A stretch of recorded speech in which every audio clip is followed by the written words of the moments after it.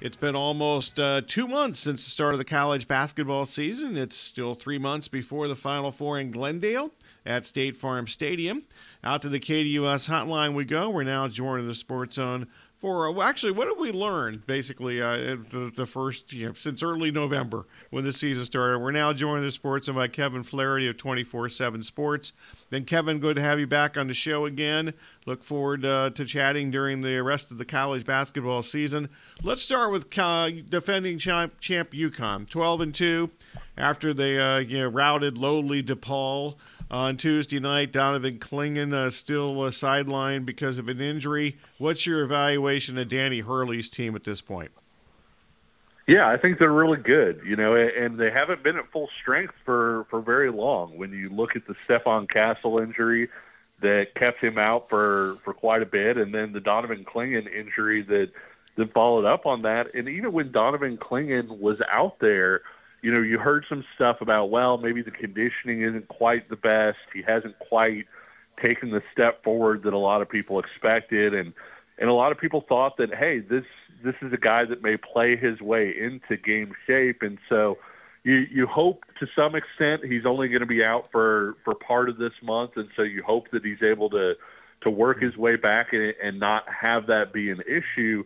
On the flip side, we've seen how many times these injuries at midseason, as crazy as it sounds, can a lot of times be benefits for teams, because guys who haven't been asked to step up, who haven't been asked to play major roles, all of a sudden they have to do so, and a lot of times that can help facilitate and build depth for March. And so, it's one of those things I think I'm interested to see what UConn looks like in late February, as I'm sure everybody does. But, once Castle gets used to his role there, I think against DePaul it was probably his best outing since coming back from the injury.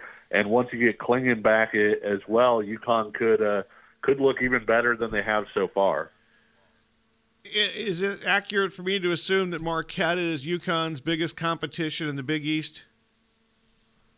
Yeah, I think so. It's tough to tell because of Villanova's Jekyll and Hyde, right? I mean, Villanova has looked at times this year like, hey, last year was just a blip. This is going to be a team that's going to give people a lot of trouble this year. And then all of a sudden, they wind up playing another Catholic school and really, really struggling. And it's kind of out of nowhere. And so, I do think that it's probably Marquette. Marquette is probably the most complete of the other Big East contenders. The thing with Marquette is they get so much off of turning people over that it scares you a little bit, and that I think that Marquette is a little bit vulnerable when they don't turn teams over. And that doesn't happen that often because they're so good at it. But when you think about the way that March plays out so often, it's at a slower pace. It's people take care of the ball more. They prize possessions more. They're usually executing at a higher level. I think that's what scares me a little bit in terms of declaring Marquette sort of a Final Four contender at this point. It's just you get into that situation, you wind up playing somebody that's not handing you, these quote-unquote pick six turnovers where you can get out and run it and generate offense. All of a sudden, Marquette looks a little bit more vulnerable, I think, in those sorts of games than maybe some of the other contenders. Purdue won by 14 last night, ended Maryland's 19-game home court winning streak, really with ease, obviously, with that margin. Is this season's Purdue team different than the one that we've witnessed in March and the years with Matt Painter and even going back to Gene Katie for that matter? Yeah, I think so. I think this is probably the closest Purdue team to the one that lost to Virginia, in overtime in 2019. When you look at that team that very easily could have reached the Final Four, some would argue should have reached the Final Four, with Carson Edwards. And they don't have a Carson Edwards, so to speak, but they do have guards that have played off and on at a Big Ten level. When you look at the way that Braden Smith has played at times, Fletcher Lawyer has had big games in some key situations. And, I was really impressed, as weird as it sounds, in their win over Alabama. Alabama hit 19 three-pointers in that game. And teams that had made 19 three-pointers in a game had won the previous 85 games in college basketball. Wow. Purdue went on to win that game, break that 85-game winning streak, even with the other team shooting from the outside like that. I think that really speaks a lot in terms of how good that team is, how balanced the scoring is, even with Zach Edey obviously biting off as much as he does. I think this is a really good team, and with that backcourt play, if they don't reach at least the second weekend of the NCAA tournament, it would be a shock to me, and I think that they're built to go, further than that. Okay, so who else from the Big Ten should we be paying attention to? And does Illinois, I know they were good last night, but without the suspended Terrence Shannon, maybe for the rest of the season, how do they factor in? Yeah, Illinois would seem to be the second-best contender in that league, but I'm not sure you can say that without Shannon. They've played in 2 games without him. They've looked pretty good without him, but, history and statistics usually tell us that teams are kind of okay playing without their star player for a game or two. A lot of times the guy who has to step into that spot plays pretty well for a game or two, and a lot of times, quite frankly, opponents aren't sure exactly how to deal with that team. They've scouted a different team, up to that point, and then they're going to play differently. Where we see a star being out really starting to impact a team, it's game 4, game 5 on, when teams are like, okay, this is who Illinois is without Terrence Shannon. This is where the ball is going when he's not on the court. And so I'm a little hesitant to say, hey, Illinois can still be, that kind of team even with him out. I think it's still a wait-and-see mode. I think with him in, obviously I think they're sort of the no-doubt number 2 contender in that league. But with him out, it kind of looks like Purdue, and more Purdue. And I know that Wisconsin has had some good moments this year, beating Marquette at home and things like that. I just don't see the Badgers being quite that good this year. Once again, Purdue, they handed Arizona its first loss of the season, but Tommy Lloyd's team since that loss has been bad on defense and lost 3 out of 4.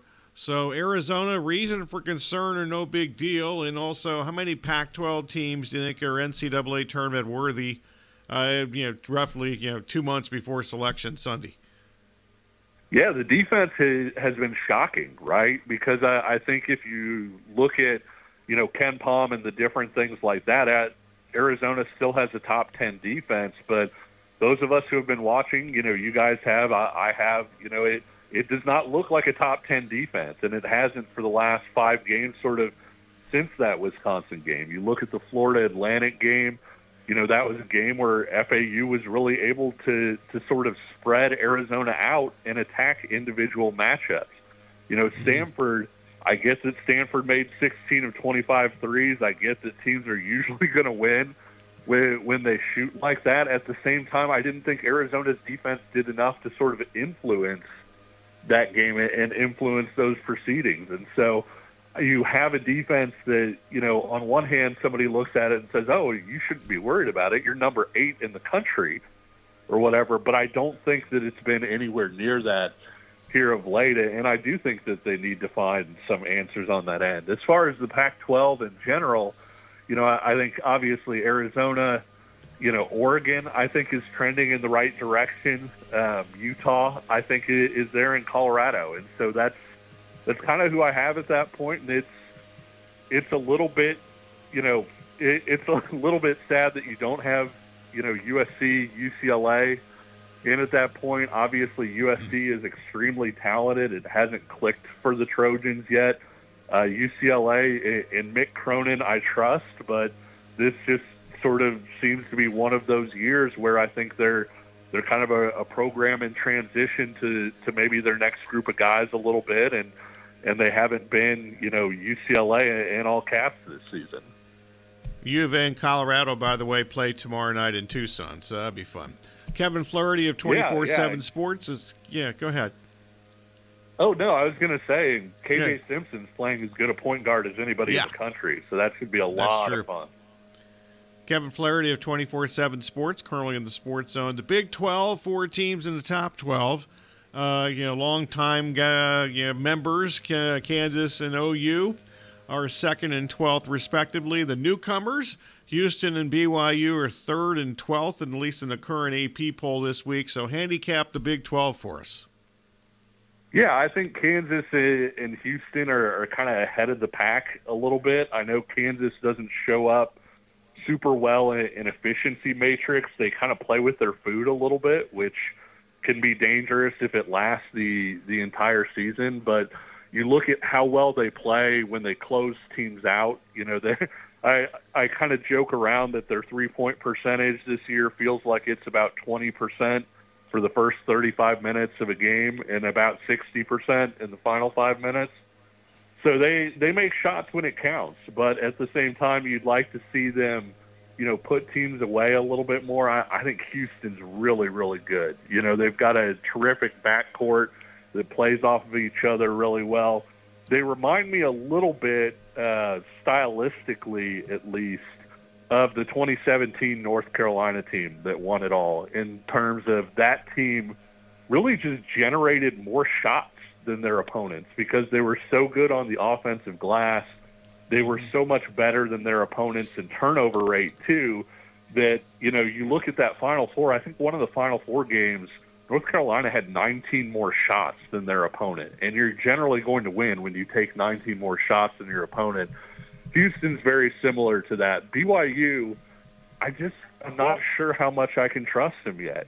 And I get they've been really good this year. They've been really efficient this year. They brought back the Big 12's most experienced team, but they aren't experienced within the Big 12. And so I'll be watching that team incredibly closely over the first few games to sort of see how all of that holds up. A team that isn't quite in that top 4 group that I think merits watching is Texas, because Texas just recently got Dylan DeSue back.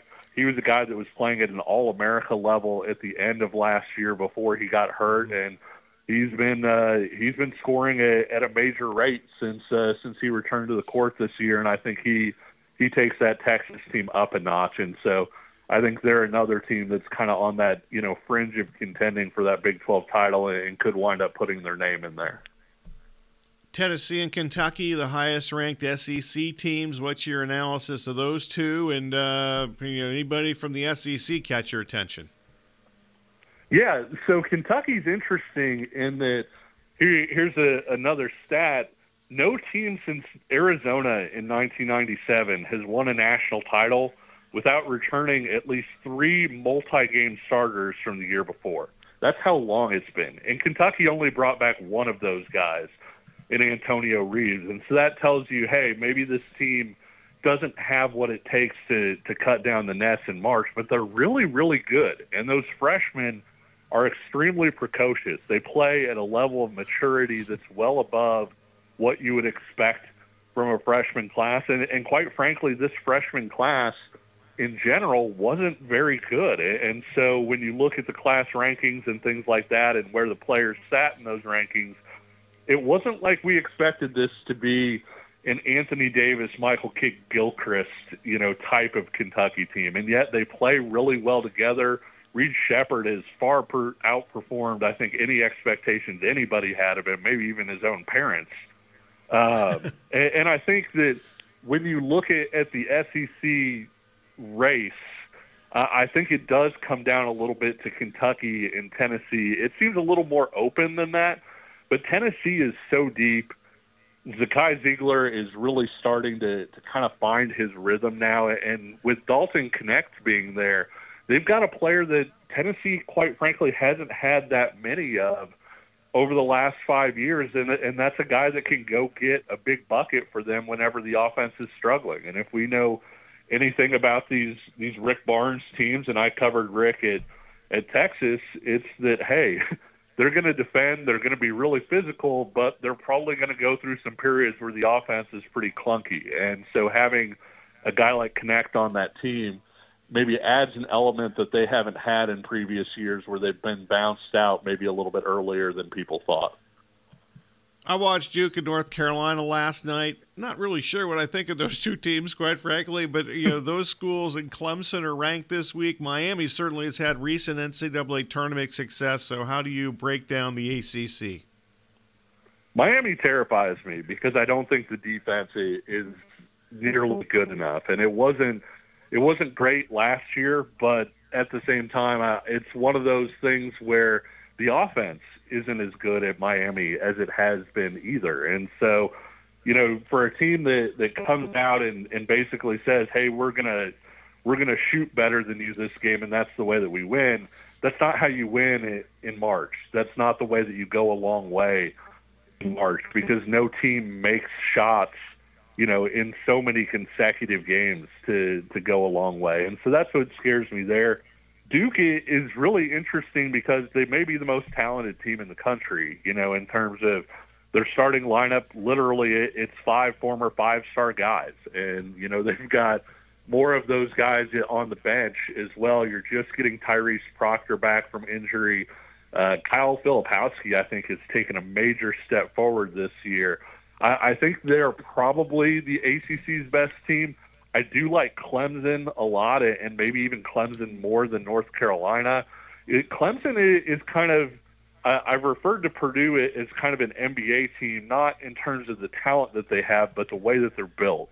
Because NBA teams are built around a superstar or two, and then you kind of surround them with role guys and guys who can move the ball, make shots, and things like that. Clemson is very much that team around P.J. Hall, and if you can't match up with P.J. Hall, then they're going to put you into some really nasty scramble drills where you're going to have to double-team him, and he's very comfortable passing that ball out, and they've got a lot of shooting around him. And so I think Clemson is a team that's fascinating because they are really connected, and they do play well together. Last up, and we're talking with Kevin Flaherty, talking college hoops from 24/7 Sports. Gonzaga, 9-4, don't really have a quality win. The WCC is definitely down, including St. Mary's, with head coach and valet product Randy Bennett. They're even average at best this season. So the WCC, is it a one big league this year? Yeah, I think it might be, and I had a tough time heading into this season. I think in my preseason top 25, I think I had Gonzaga and St. Mary's within a spot of each other because I thought St. Mary's had a chance to be pretty special this year. And I thought Gonzaga was going to take a half step back, but not the 2 steps back that maybe that program has. And like you said, the lack of quality wins in the non-conference, that's never been an issue for Gonzaga, at least not recently.